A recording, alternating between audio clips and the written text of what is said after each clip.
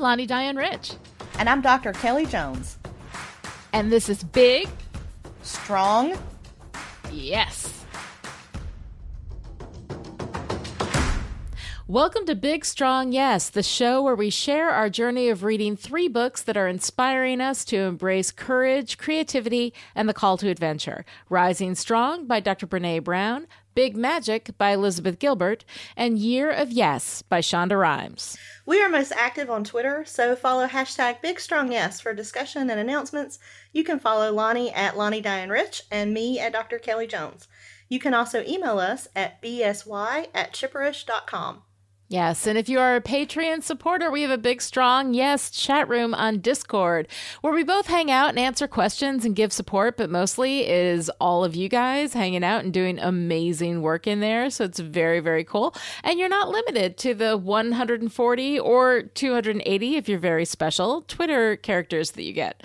So join us at patreon.com/chipperish. And we want to thank everyone for the support you're giving the show and for playing along with us online. So all of the things that you send out on Twitter and the graphics that you make and the comments that you leave mean so much to us. And it just motivates us to keep doing the show and to keep sharing it with people. So if you enjoy Big Strong Yes, please give us a review on the Apple Podcast app, because this is the best way to help people find the show and to help us promote the show. Absolutely. The reading we're going to be discussing today is Big Magic Part 3, Permission, Remove the Suggestion Box through Try This Instead. And next week's reading is going to be Big Magic Part 3, Permission, Your Teachers Through the Central Paradox. Go to chipperish.com and search Big Strong Yes schedule to find all the information about what we're reading and when. And also the link is in the show notes. Absolutely. So, homework? Homework. Oh my God. Well, my homework last week was clearing the decks. Basically, I had a bunch of stuff that I had to get done, last minute kind of details and whatnot, clearing everything so that I could absolutely be there for my creativity. And I did that to a certain degree, but there's still some other stuff that I have to take care of. So I'm working on it now. Still getting everything done. I wasn't able to do as much creatively as I wanted to do this week, but I was able to kind of clear out some major hurdles. So that was pretty good. How about you? So I did some homework that wasn't on the list, and rebooted my podcast called The Southern Fried Scholar. Yay! I loved it. It was so great to hear that again. Thank you. So it's a show about lifelong learning, creativity, and intellectual badassery, and I'm glad to be working on it again. So it's a different kind of creativity than the writing and the poetry and the music, but I love it. It's still creativity, though. I mean, when you are creating something that didn't exist before you made it, so that is creativity. Yeah. So my actual homework was to write a gratitude list and to open up to working with the kinds of ideas that want to work with me. So I'll say check and check. Oh, good for you. The gratitude list took a turn like the joy list. It started wide and a little shallow, but then deepened to the things that are most in my heart right now. And so I would say I'm most grateful for friendship, for this feeling of being reacquainted with inspiration, for some powerful self-clarity that seems to be coming to me, for a story idea that has swept me off my feet in love, and for the music of Sam Smith, who has been soothing my soul all week. Oh, that's awesome. I now have a folder on my computer called Poetry Slut, and this cracks me up every single day. But this book idea that has found me, we are trying each other on, and it's like slow dancing in a burning room, y'all. That is fantastic. I love that. You haven't told me about that. That's pretty cool. I have not. It just kind of happened when I was out of town, and I'll have to catch you up, and we'll see how it goes. Oh, that's cool. Yeah. So how are your reflections this week? Well, I think that mostly, what I was connecting with from last week's discussion was this idea of kind of like the nose to the grindstone, doing the work, the daily grind of it all, where you just kind of get down and do the thing every day. And I mean, I'm cutting myself some slack because things have been a little tough recently. I've had to pick myself up again from being knocked down again. But this is it. I want to get back into the novel. I want to write the How Story Works book. I need to keep pursuing this new thing that I'm not really talking about that much, but is really, really cool. So I'm working on that.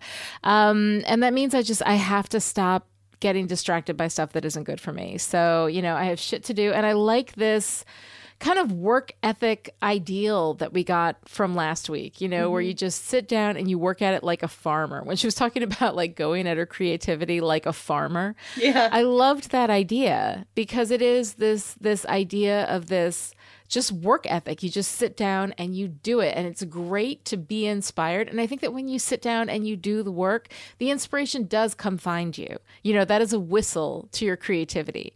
And it applies to everything that you want to do. You look at everything that you need to do. And when you think about like how huge it all is, it becomes overwhelming. But if you take it step by step, 20 minutes by 20 minutes, do a little bit every day, you make the progress that you need to make. So that's kind of what I've been reflecting on, is just that going at it like a farmer, Well, how are you doing? How are your reflections? So I had a stressful week of travel, but Atlanta loves me and I love Atlanta. Aww. And you can take the girl out of the honky tonk, but you can't take the honky tonk out of the girl. So I had fun. I had fun while I was there. I read Big Magic and listened to a great audiobook on the plane and flirted with about a dozen Uber drivers. You did. You were texting me about those Uber drivers, man. I had so much fun. They were so adorable. Uber drivers in Atlanta apparently are very cute. And very flirtatious. And it was really fun. We had a good time. Oh, good. Including like a whole discussion of linguistics and English language learning with one of my Uber drivers, which for me is, about as fun as it gets. I mean, that's basically sex. I mean, really. It was great.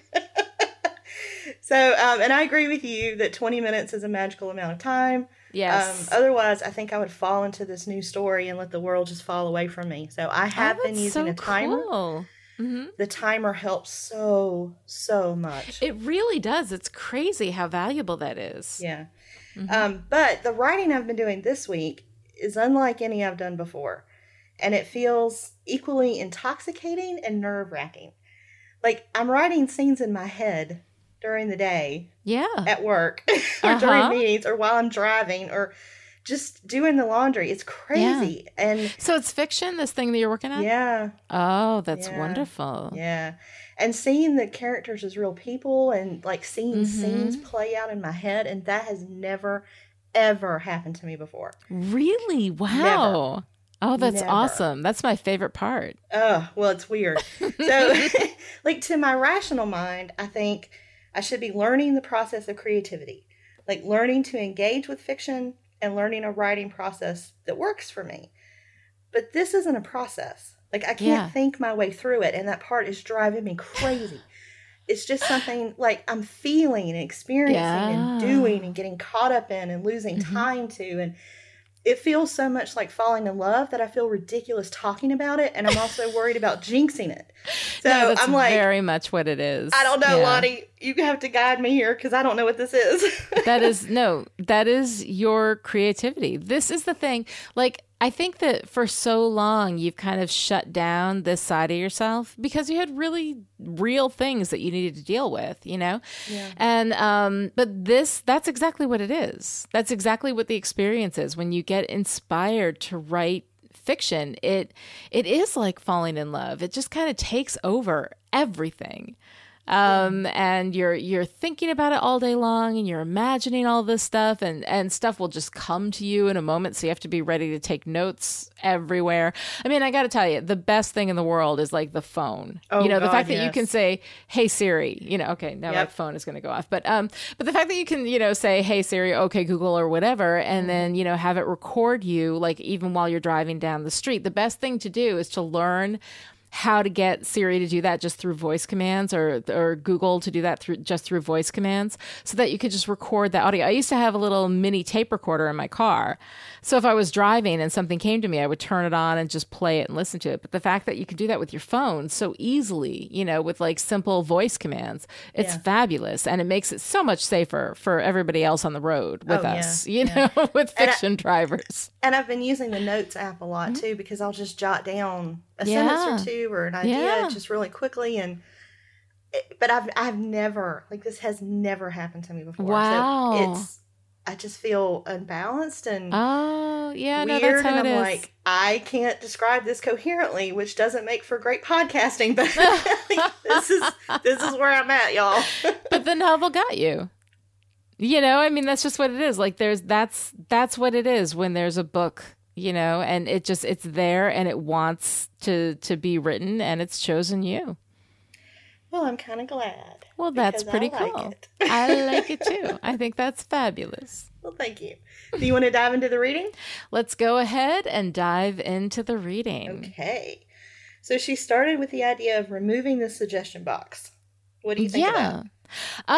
It's very, very good. One of these things, and she didn't really go into it too much here, but there is this thing that happens a lot with writers, and it's where you're constantly looking for somebody else's feedback. Mm-hmm. And God forbid, once a writer gets a following, it like gets enough people who are there to like give feedback all the time, it is really tempting to go to them all the time and be like, well, I have this idea. What do you think? You know?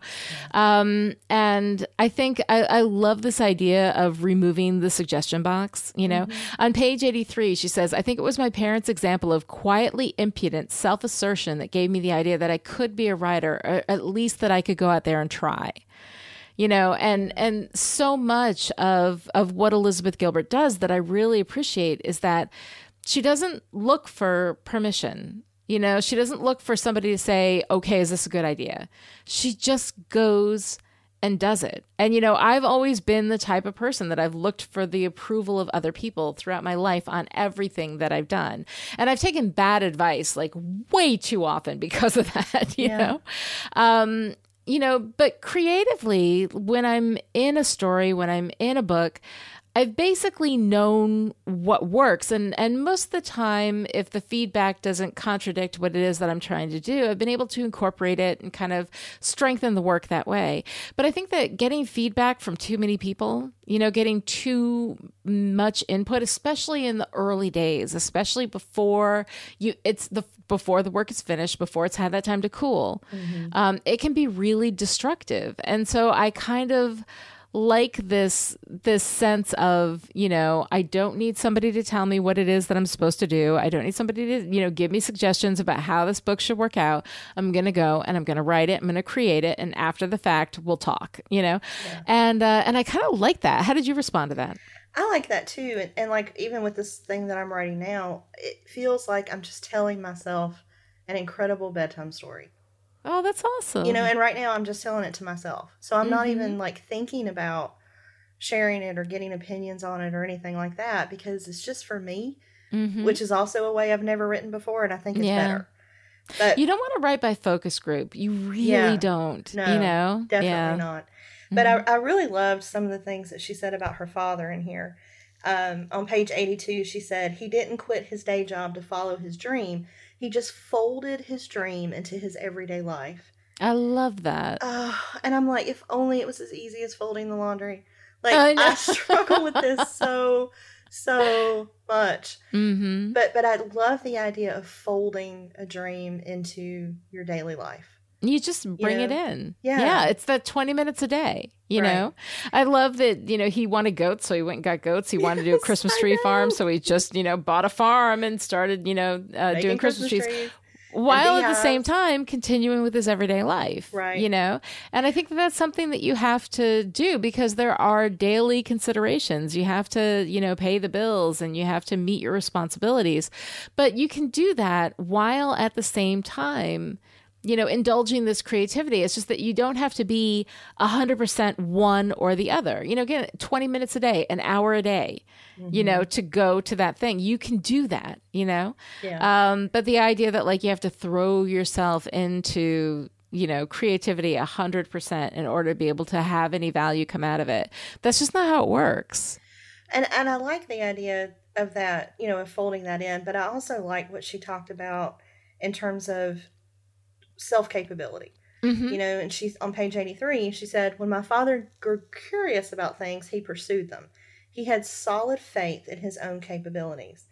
And it reminds me of a learning theory called self-efficacy by Albert Bandura that really says so much of our motivation and our success is simply based on our faith in our own ability to do the Wow. thing that we want to do. Mm-hmm. You know. I love that. Mm-hmm. That's very cool. I like on page 85, she says, it also never occurred to me to ask an authority figure for permission to become a writer. Yeah. You know, and I like that too, you know, that like you don't have to ask anybody to do the things that you want to do. You don't have to make sure that you're like super qualified first. You just go and you do them. Right. And You know? I liked on page 84, she spoke to my rebel heart. Oh, She yeah. said, I don't like people telling me what to do. Well, I am Yeah. not at all confrontational. I am deeply stubborn. And this stubbornness helps when it comes to the business of creative living. Oh, And yeah. in the book, I wrote, preach. Exactly. I am also stubborn and hate with a fiery passion being told what to do. Yeah. But while I am stubborn and determined to a fault in many areas of my life, it has never been that way for creativity. So Mhm. until recently, creative living has always been at the bottom of the list, and I haven't had any stubbornness about it. Uh-huh. So I Right. think that's kind of a new thing too. No, I like that. I mean, I like this idea of this cheerful stubbornness, you Yeah. know? And the older I get, I think the more cheerfully stubborn I get. You know, just about certain things. Like there's certain things that just like, okay, I'm going to do this thing. I don't care what you have to say. I'm going to do it, you know? And I like that. I think that that's really nice. I mean, when I was younger, I was so concerned with what everybody else thought about what I was doing and if it was okay and if it was appropriate and all this kind of stuff, you know? And I needed that approval. And now I feel like I don't need that anymore. And I think that nobody needs that. You don't need anybody to rubber stamp this thing. If it's something you feel like you want to do, then do it. So then how did you feel about her talking about permission slips? You know, I liked what she was saying about permission slips because basically it was, okay, you have blanket permission, let's just move on. You know? But I loved on page 88, she said, human beings have been creative beings for a really long time, long enough and consistently enough that it appears to be a totally natural impulse. And I absolutely think that that's true. You know, she was talking about how, you know, we figured out how to make creative things and make little baubles and jewelry before we figured out agriculture, you know, which means that somewhere in our collective evolutionary story, she says, we decided it was way more important to make attractive, superfluous items than it was to learn how to regularly feed ourselves. Yeah, that was a great And I quote. love that. Yeah, no, I love that. I loved how she talked about everyone being a creative being, that it's not something you decide, you just simply are. Right. And on page 89, she said, we have the senses for it, we have the curiosity for it, we have the opposable thumbs for it, we have the rhythm for it, we have the language and the excitement and the innate connection to divinity for it. And I was like, God, this woman can write. Yes. And then it felt like divinity was calling back to rising strong. And in that way, you know, Big Strong Yes is really making me reframe my concept of divinity. Oh, yeah, absolutely. So, No, I thought that that was really, really cool. On page 88, she said, some of the art that people have created across the centuries is absolutely sublime and probably did emerge from a grand sense of seriousness and sacredness, but a lot of it didn't. And then she goes into the whole like drawing penises on the wall thing, which of course, I mean, if you go back and, you know, you look through cave drawings and like people have been drawing penises forever. Like that's like one of the first creative things that people did was draw penises on the wall. And I think that it's a nice kind of reference to creativity is creativity. You know, it doesn't have to be, you know, this high art, you know, serious thing. It can be whatever it's going to be. And if you are drawn to it, if there is something that you are feeling like you want to be creative, you know, you want to create something, then you should do it and not worry about whether or not it is a serious enough pursuit to justify your time. I think that there is this nature, you know, within human nature, it is just a creative nature. We create things all the time. And that's just what we do. And so some of the stuff you create may end up being, you know, high art, may end up being something that is, you know, faded through the years. And it may end up being penises on the wall. It doesn't matter. The fact that you create it is the thing. yeah. Yeah, I love her take on that. And as the mother of a teenage boy, I can testify to the fact that penises get drawn on everything. Penises get drawn on everything. Humans don't outgrow that. But I love how she connected that idea of sort of decorating the world to decorating yourself. And she had that great story about her friend that just gets tattoos randomly, you know. Oh, I wish I could do that. I have been wanting to do a tattoo. Me too. Wanting to get a tattoo forever. And I've always been stopped by, you know, am I going to want to have this thing on my body forever? I don't have that. I know that I want one. I've wanted one since I was 8 years old. Yeah. And probably several once I get the first one. I just haven't found the right designs yet or the courage to face the pain because I am terrified of needles. Oh, yeah. But it is on the life list. Like, I want it too. Like, I want to get, but I think the thing is, like, the first one, like her friend who just kind of goes and gets a tattoo and whatever, you know, whatever is like, if you have a lot of tattoos, I think that becomes a lot easier because it's just one more. You know, you're just marked up. But when you haven't had a tattoo, like I have not gotten one yet, and I've wanted one forever. But there's so much pressure on it. Like it has to be something that I want on my body forever. And when I look back on my life and I think about what would I have tattooed, you know, 15 years ago, 5 years ago, it would have been about, you know, the men I was married to at that time. And like, I don't want them on my body. I think as a general rule, you should never do that. No, you should never do that. Never but the it would name be of someone else, unless it's a poet. But it's not even the name. It's like whenever I was married to somebody, I kind of gave over my life and my thoughts and everything to what he wanted and what he liked and what he, you know, approved of, you know? Yeah.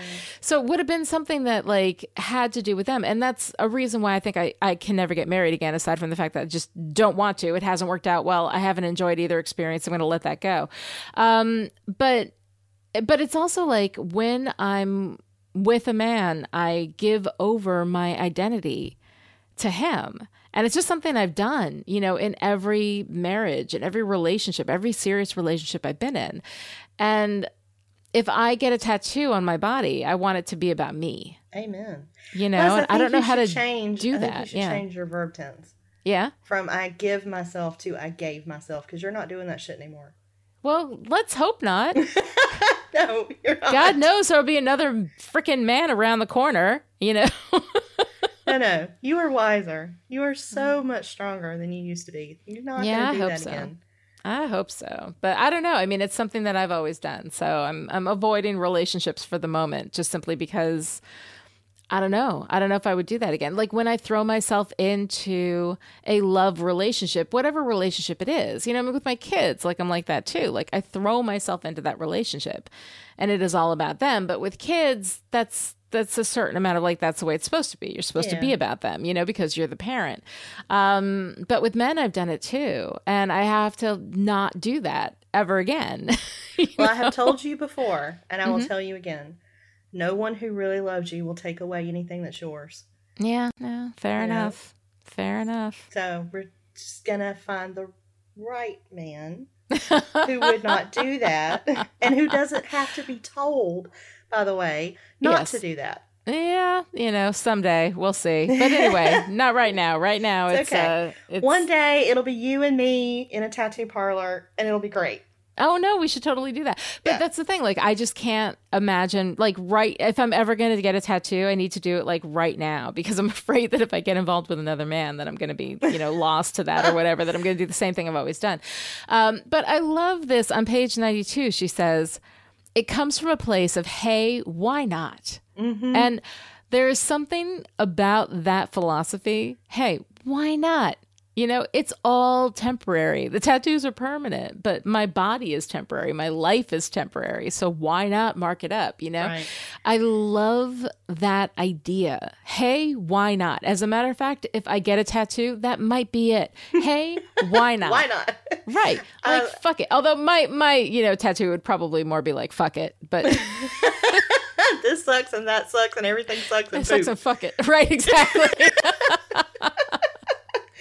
Well, I loved it on page 91 when she spun the idea of a tattoo in a way that only Elizabeth Gilbert can. Yes. And she said, I also want to live the most vividly decorated temporary life that I can.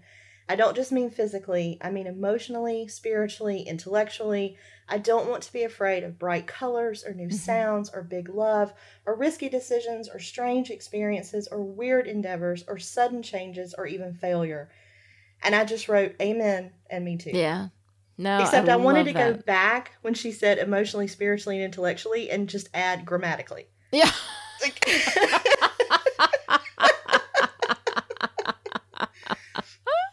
no, I love that. I mean, it is this wild embracing of life, you know, and just wait, hey, hold on. Why not? Mandy Kay?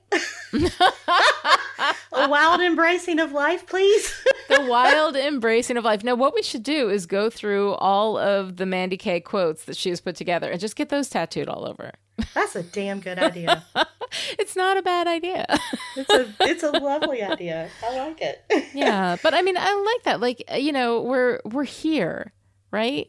You know, we're in this thing and nobody knows. Nobody knows if there is some kind of big meaning to all of this, or if this is just, you just get this, you know, 60 to 100 years and that's it, you know, and whatever happens, you know. But if you can embrace the moment and embrace the life that you're given and be creative in that space and draw a fucking penis on the wall, whatever, you know, do the thing, be creative. Yeah. I don't know. I mean, it's just, I like that the Decorate Yourself segment had this sense of fuck it to it, which I really liked. Me too. Me too. It's just my kind of girl. Yes, but absolutely. It's just sort of bleeding over into this new life mantra of, I want to dance. Yeah, absolutely. You know, it's like the best way that I know to express it is I just want to dance. Yeah, and I think that you should. And now Whitney Houston is singing in my head. Oh, man. No, that's not want to dance with somebody, right? I want to dance with somebody who loves me. Which, by the way, apparently my creativity does. So I think I'm Your creativity does. I told you, big sloppy wet kiss. So this brings us into entitlement. Yes. Which is a great section of the book. Yes. No, I love this idea of entitlement. And on page 92, she says, you will never be able to create anything interesting out of your life if you don't believe that you are entitled to at least try. Yeah. And there is this big negative connotation with entitlement because it is usually the realm of the mediocre white man, right? You know, like, and she'll get into this later in the book, like the guy who's like 48% qualified for something thinks that he can totally do it. And the woman who's like 99.9% is like, oh no, I need that 0.1%, you know? But this idea of entitlement, that you are entitled, that this is something that is part of you and it is okay for you to claim it. You know, I mean, I love that. And Mindy Kaling actually did a riff on entitlement in her book, Why Not Me, which I really, really loved. And one of the things she said was, confidence is just entitlement. Entitlement has gotten a bad rap because it's almost used exclusively for the useless children of the rich reality TV stars and Conrad Hilton Jr., who gets kicked off an airplane for smoking pot in the lavatory and calling people peasants or whatever. But entitlement in and of itself isn't so bad. Entitlement is simply the belief that you deserve something. And I love that. It is simply the belief that you deserve something. Yeah. And I think that you do. You deserve your creativity. And one of the things that she connects that to is, you know, so how did I make sure that I deserved it? And she goes into this whole thing about working hard, that when you work hard, you deserve the thing that you are working hard for. And it is okay to say, okay, I deserve this. I've worked for it. Yeah. Well, and this section almost threw me into a strong challenge. Oh, yeah? But it didn't. I was able to hold on to it. Good. Because on page 92, she said, but in order to live this way, you must possess a fierce sense of personal entitlement, which I hope you will learn to cultivate. Yeah. And that's a big paradigm shift for me because it's moving from the idea of creative desire to creative entitlement. Right. You know, and that's a big shift in my head. Yeah, but I think you need to do that, though. I mean, I think it's completely right. We do have this highly negative association with entitlement because most of the people who feel entitled to things don't deserve the things that they feel entitled to. Right. But everybody is entitled to their creativity. I mean, that is absolutely something that is innate and inborn. It is within you and it is fighting to get out. You are entitled to express that creativity. You're not entitled to do whatever you want for whatever reason you want, just simply because you exist, Mm-hmm. But if you're willing to work hard for the things that you want, if you're willing to, put your nose to the grindstone and make that shit happen, yes, you are entitled to it. Right. And your creativity is something that you are absolutely entitled to. Because it is just part of being human. It's just part of who you are. Well, and she had this great callback to Rising Strong on page 96 as well, when she said that inner demon or that inner critic in you will say, who the hell do you think you are? Yeah. Mm-hmm. And her answer was, I'm on a mission of artistic liberation, so let the girl go. Right. Like speaking to a hostage negotiator, yes. right? and so I wrote with a big pink marker, yes. on the page. Mm-hmm. And if I had to pick a tattoo at the second, it would be let the girl go. Let the girl go. Oh, absolutely. Let's go get those. They'll be matching. Because I just loved it.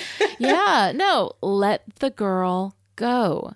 This nasty voice that she talks about, who the hell do you think you are? Which goes back to Rising Strong. Who do you think you are? Who do you think you are? Not good enough to who do you think you are? It's an immediate flip and there's no intermediary space. Right. But if each one of them has my arms and they're pulling in two different directions. Yeah. God damn it, let the girl go. Let the girl go. I love that. Love that so much. It was great. No, I thought that was really, really good. And I think that idea of entitlement, I mean, I struggle with that too. I struggle with that a lot. But it's something that I'm kind of really looking to get my peace with. Yeah.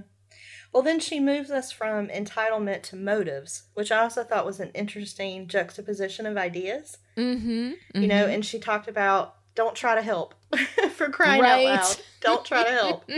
Page 98. Whenever anybody tells me they want to write a book in order to help other people, I always think, oh, please don't. Yes. Yeah, no, I love that. And I think that is, for me, it's always been, I want to do the work that I want to do. I want to do the stuff that I want to do. But I can only do it also if it benefits other people. So I'm kind of, I've had that kind of thing within me. And it's not that I do it primarily to benefit other people, but if it also benefits other people, if I can find a way that the creativity that I engage in also benefits other people, then I feel like I can justify it. So I have a theory on this. Yeah.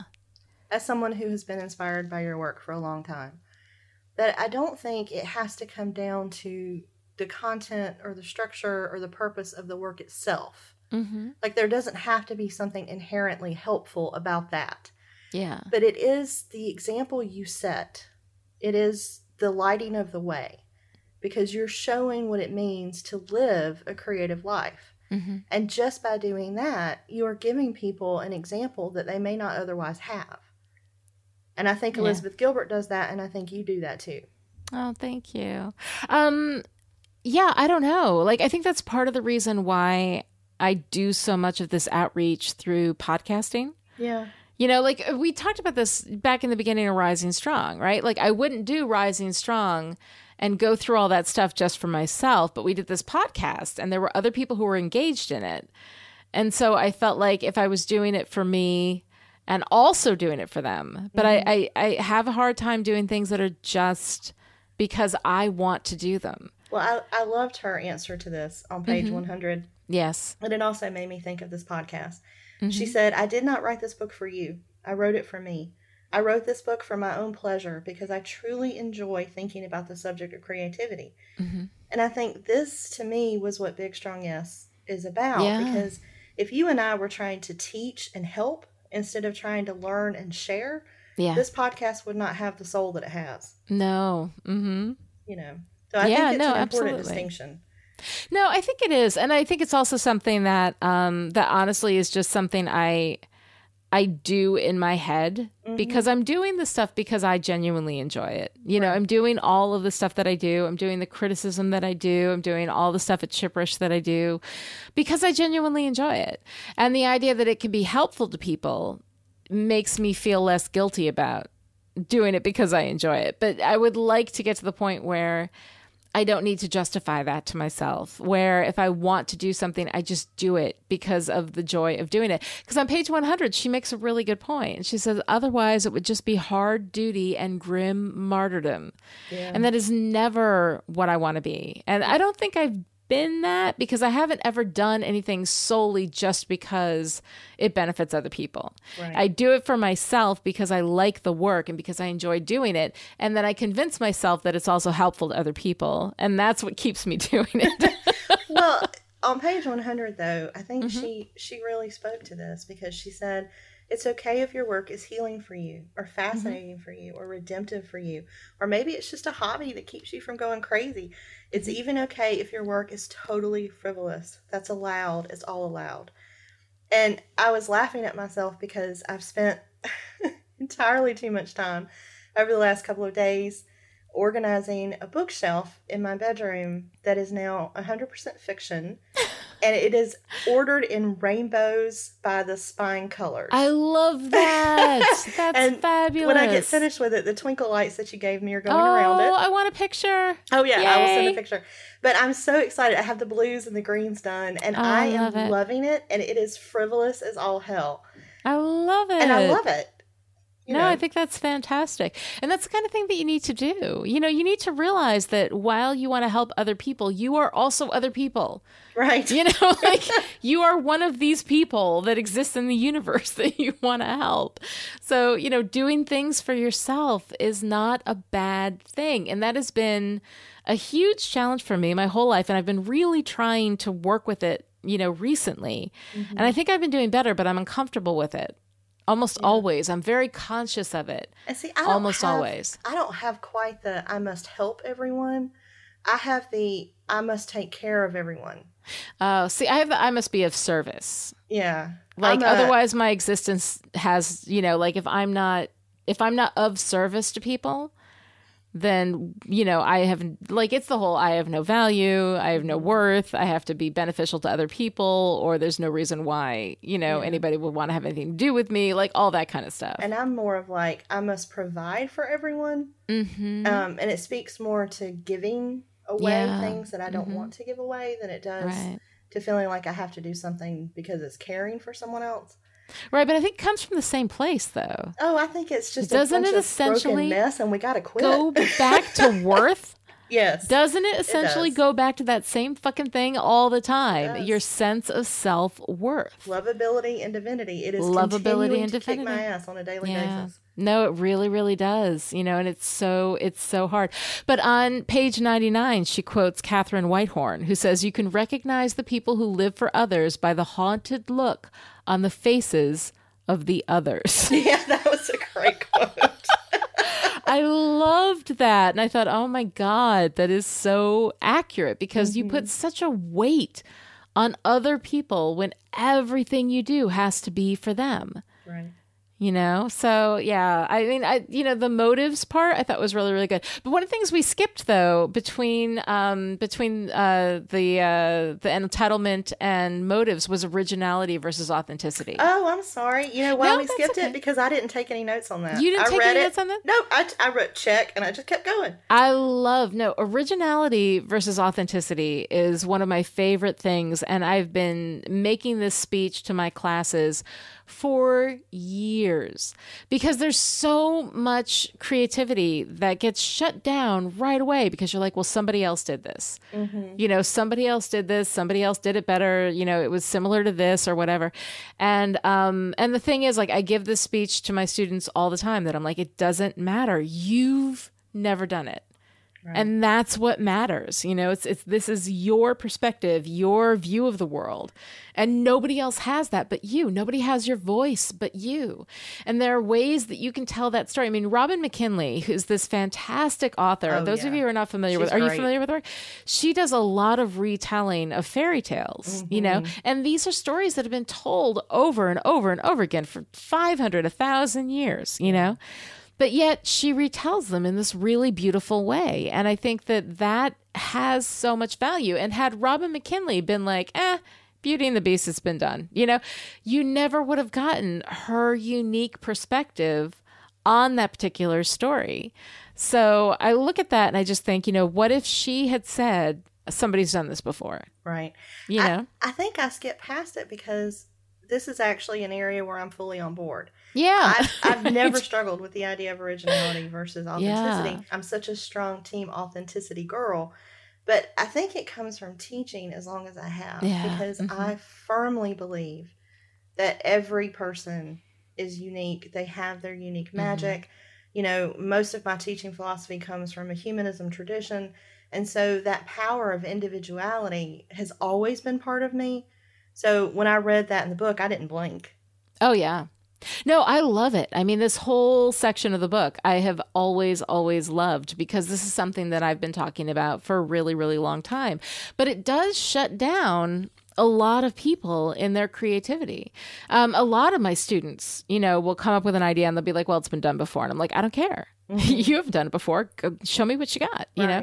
And it also doesn't matter too, because even if it's been done before, you know, and this is one of the things about like fan fiction that tends to shut people down. You know, this idea of like, well, you know, if you're just writing, you know, stuff from somebody else made it up and somebody else built the world and somebody else did this and it's all just borrowed and whatever, it still has value. There's still things that you can do within that world and with those characters that can be really incredibly valuable. And it's also a fantastic way to train, to build your own world, to build, you know, something new and something different.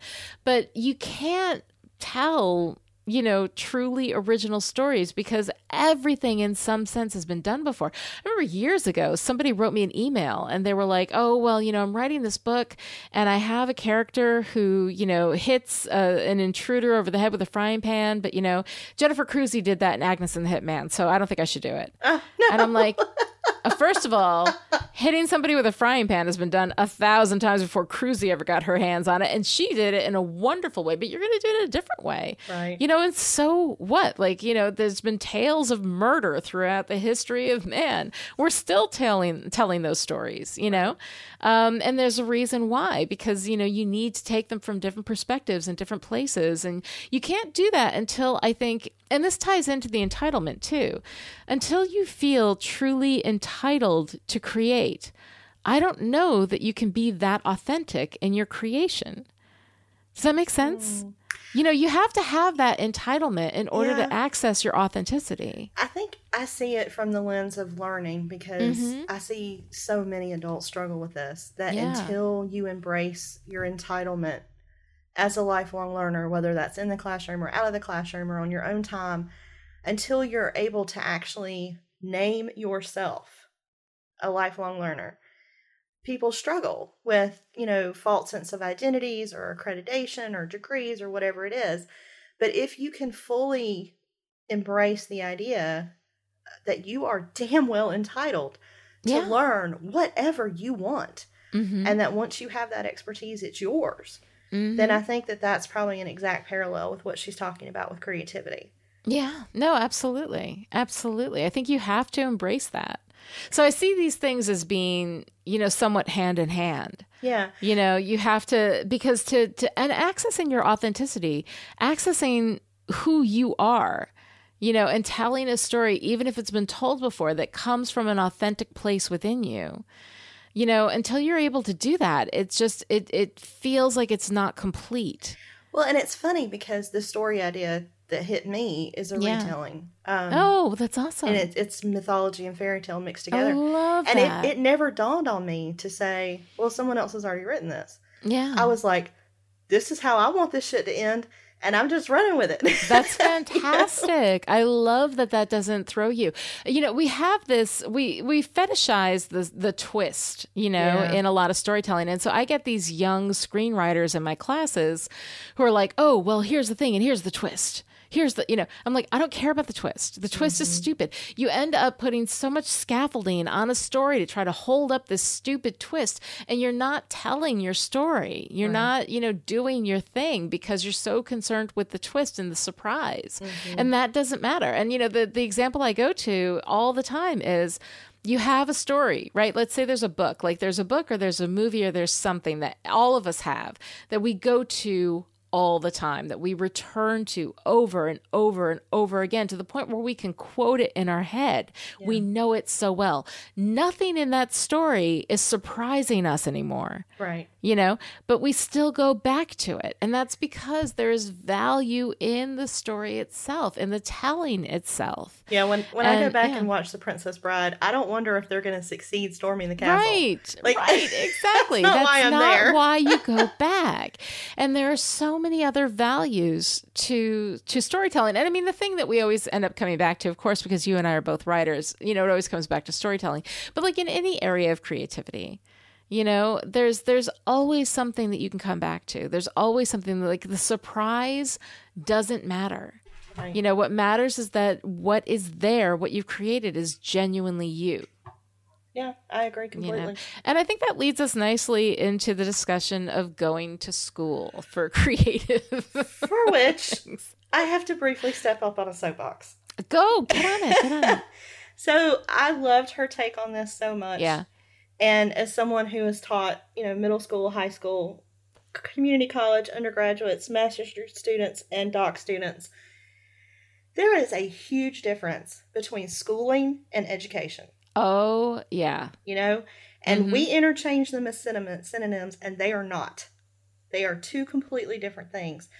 And every single one of my students, whether they are just starting college at 18 or coming back to the classroom at 50, brings a uniquely rich wealth of knowledge and experience, and they do not need me or anyone else to validate the fact that they are lifelong learners. Yeah. And for myself, I have learned more from being a single mom for 18 years than I learned from my master's and my PhD combined.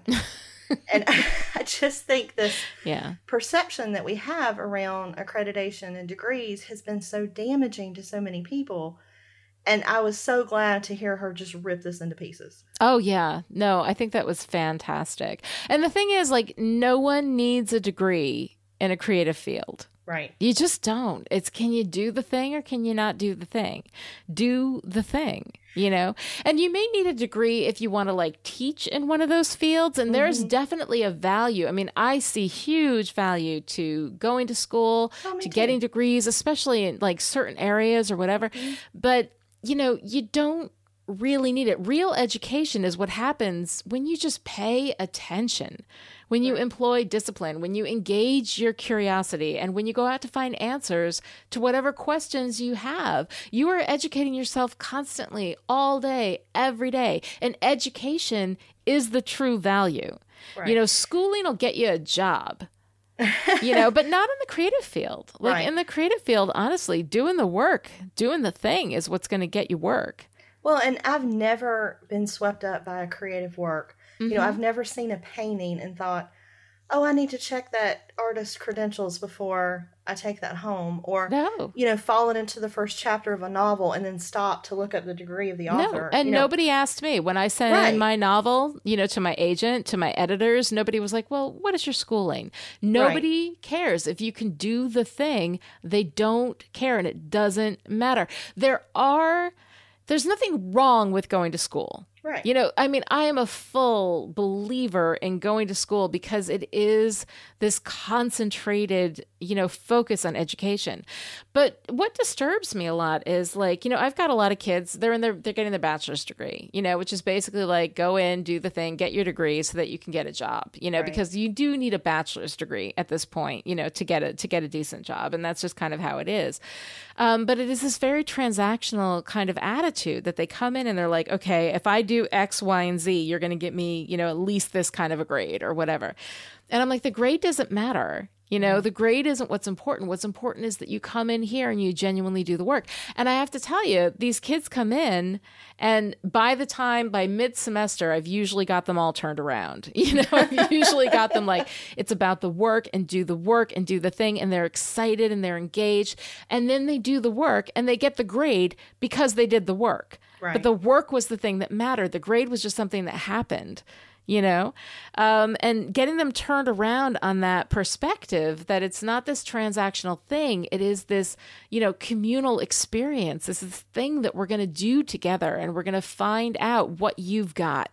You know, what do you have? What is within you to tell this story? You know, and I love that experience. I love getting to be the one who kind of opens them up to that.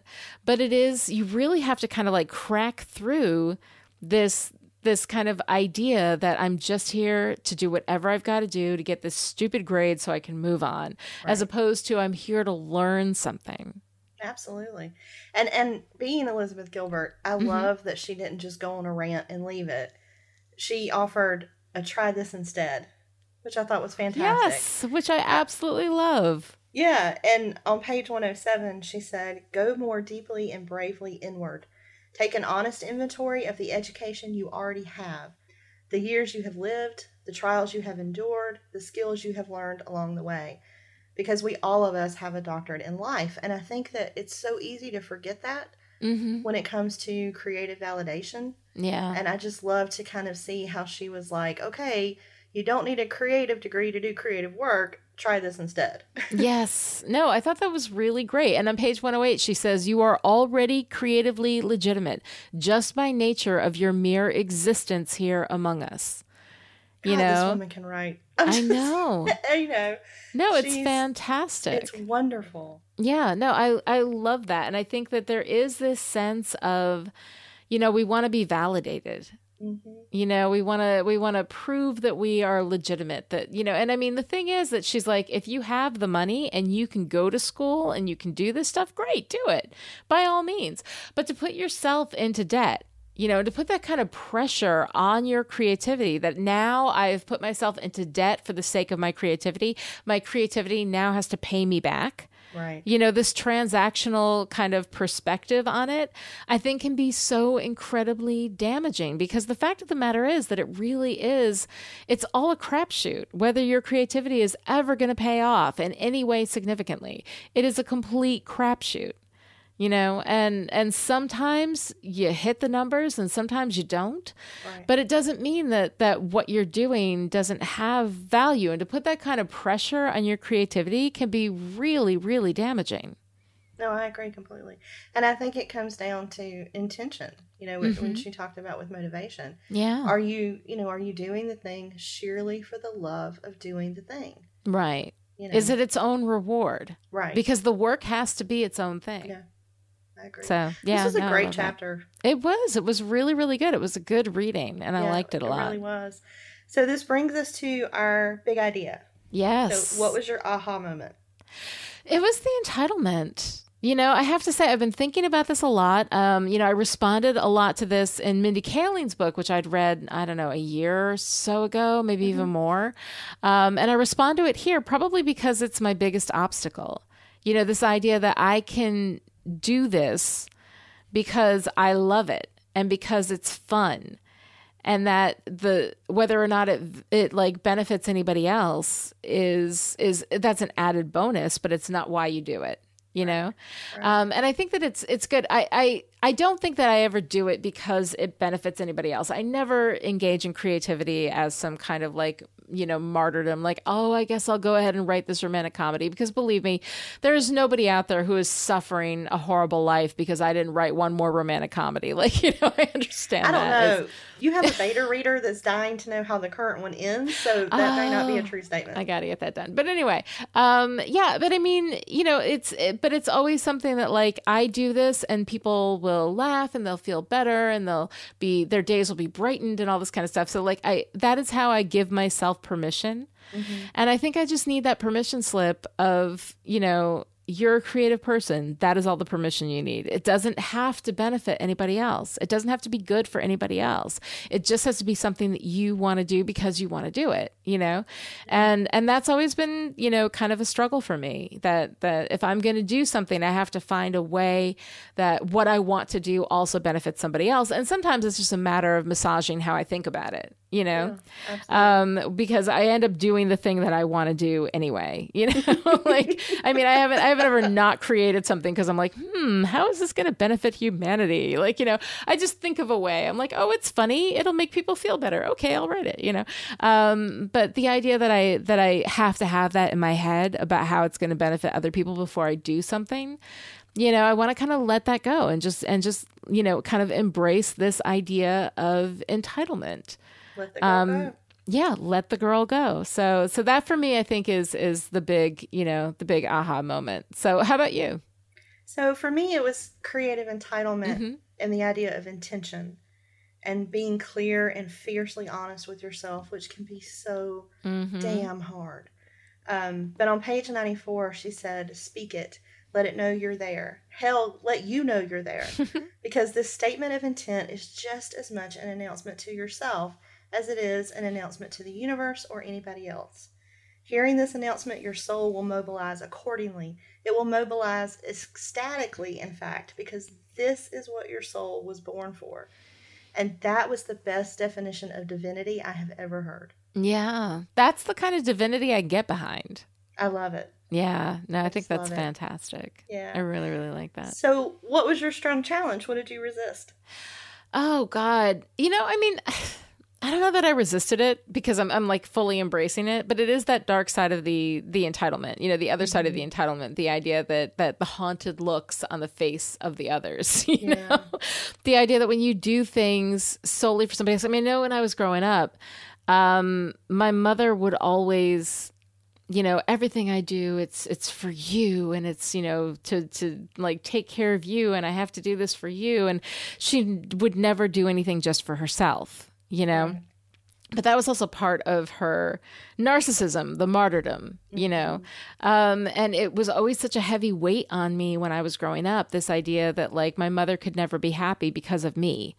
You know, and it wasn't until much, much later that I realized that she told me that to have control over me because it was a whole messed up mind game. But, you know, I mean, the thing is that like when you give up your happiness for other people, you know, as some kind of sacrifice, it puts so much weight on the other people. It puts so much weight on them that they have to carry that around knowing that you gave up everything for them, you know, and so that's something that like, I mean, I hope that I don't do that. Like, I don't want to ever do that. But I think the idea that I require of myself that anything I do be of benefit to others in order for me to feel like it's validated is something that I really need to work on. So I don't know that it's a strong challenge in that I resisted it.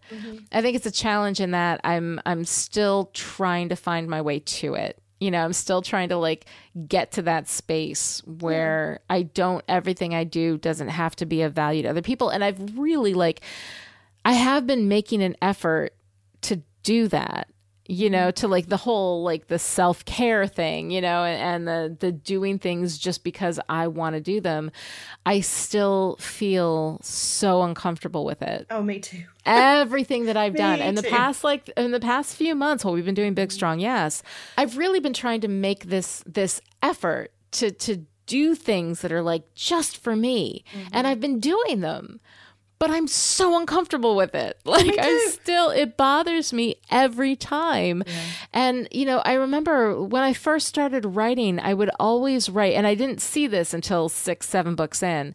I would always write these crazy mothers who were completely selfish. And I loved it because they just did things for themselves without putting weight on other people, you know, and those were kind of like my idealized mothers, you know, this crazy woman who just went out and did stuff because it made her happy, you know, and I wanted that for my mother. I wanted my mother to be that kind of person. I didn't understand the deep level of personality disorder that my mother was engaged in at that time.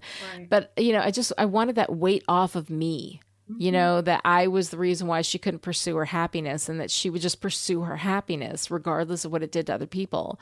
Yeah. And I mean, I dealt with that actually in so many of my books, in so many different variations as I began to understand more. I mean, you can see my relationship with my mother evolve throughout all of my books. It's pretty crazy.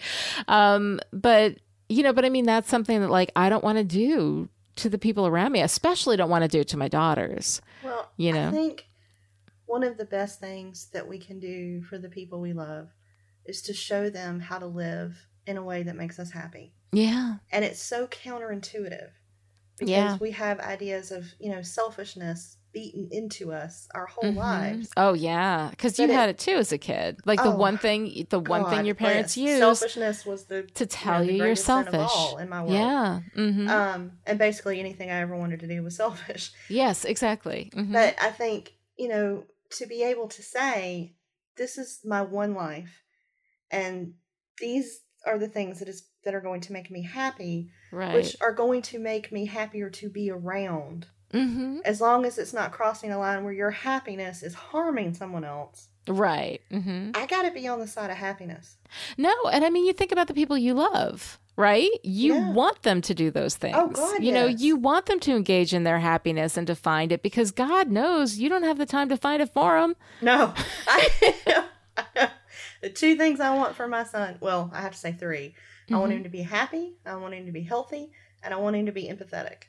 Yeah. And that would be my ultimate goal for him. Right. That you don't do things, selfishly for you, regardless of the effect that it has on other people, but that everything that you do doesn't have to be solely for other people's benefit either. Right. That you have to find that balance, Absolutely. And so I find that challenging. So what about you? What was your challenge? Oh, honey. Oh. I had two. I feel so bad. I have two strong challenges with Elizabeth Gilbert. That's all right. Two. So the first was on page 89. And she said, "Your very body and your very being are perfectly designed to live in collaboration with inspiration." And this was the first time I set the book down. Wow. This was so hard for me because I don't just have body issues. I have body demons, and not the cute anthropomorphic kind. Like, it is hard enough to accept that I'm all divine and my creativity is all in love with me. And now I'm supposed to accept that my body was designed to work with inspiration. And I was like, no. Just no. So I pushed back on that about as hard as I can push back on anything from Elizabeth Gilbert. And then on page 101, she said, "Do whatever brings you to life then.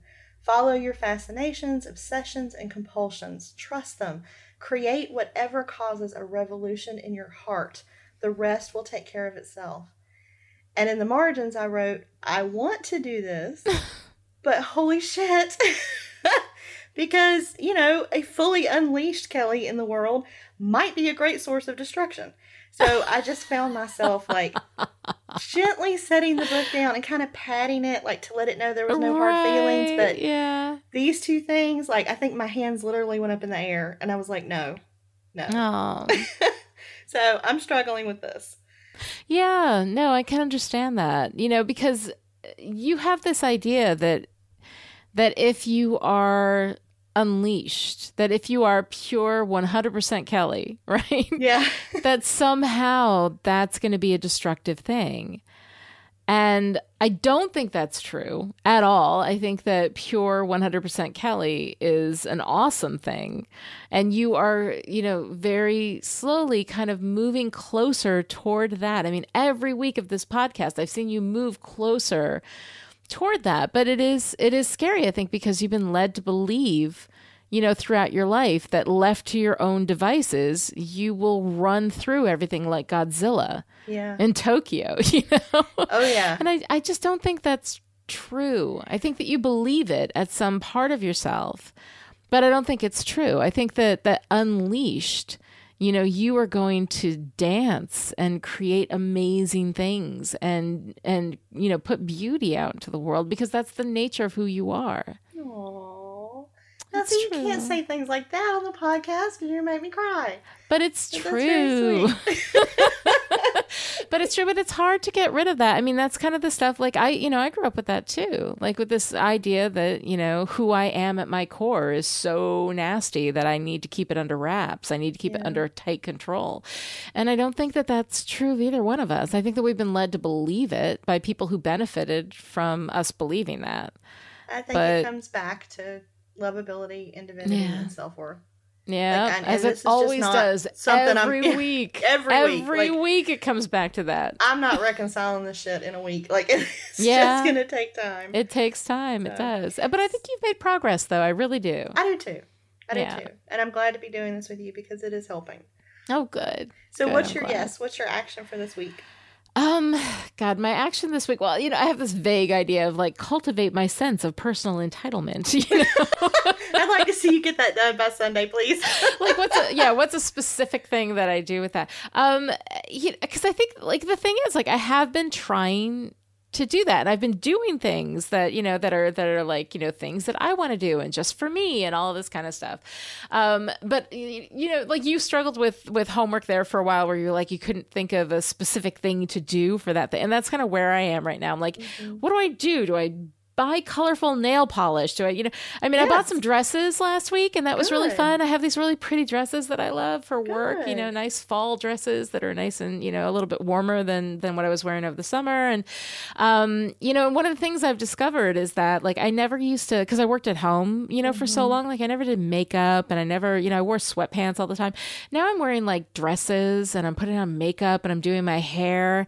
I find out that it's not onerous. It's not for other people. Like there is something about doing that for me every day that feels good. And that kind of, it's not being pretty for other people. Right. It's self-care. It's doing it for me. It's doing it because I like it and because it makes me feel good. And, when I go out into the world, I feel good about the way that I'm going out into the world. I like wearing dresses.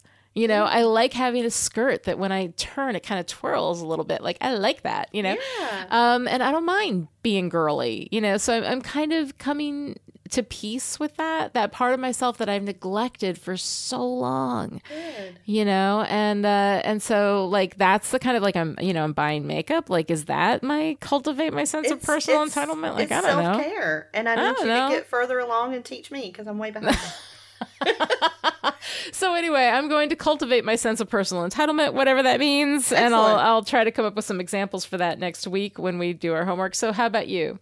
So I'm working on creativity as a daily ritual. And originally I had put it as a daily habit, but I don't like that word. Right. So it is creativity. Ritual is so much better because it has meaning. Yes. Yep. Yeah. Creativity is a daily ritual. And then I'm finding myself thinking forward in my life in a way that I haven't in a very long time. Yeah. With the idea of being fiercely honest about what I want. And I don't know exactly what that means yet, but I know that it's something I want to do. So I just want to get more clarity around that. I like that. I think that's good. Yeah. Very vague homework. No, we're really in vague space this week with our homework. But, what the hell? We're in creative la-la land. So, that's right. Whatever. All right. Every week we close with a quote. And because I was so inspired by Mindy Kaling, I decided to take a quote from her. And she says, people's reaction to me is sometimes, I just don't get her. I hate how she thinks she's so great. But it's not that I think I'm so great. I just don't hate myself. I do idiotic things all the time, and I say crazy stuff I regret, but I don't let everything traumatize me. And the scary thing I have noticed is that some people feel really uncomfortable around women who don't hate themselves. So that's why you need to be a little bit brave. Big Strong Yes is a Chipperish Media production and is entirely funded by listeners like you. To find out how you can support Big Strong Yes and everything Chipperish Media does, visit patreon.com/Chipperish. Thanks, y'all.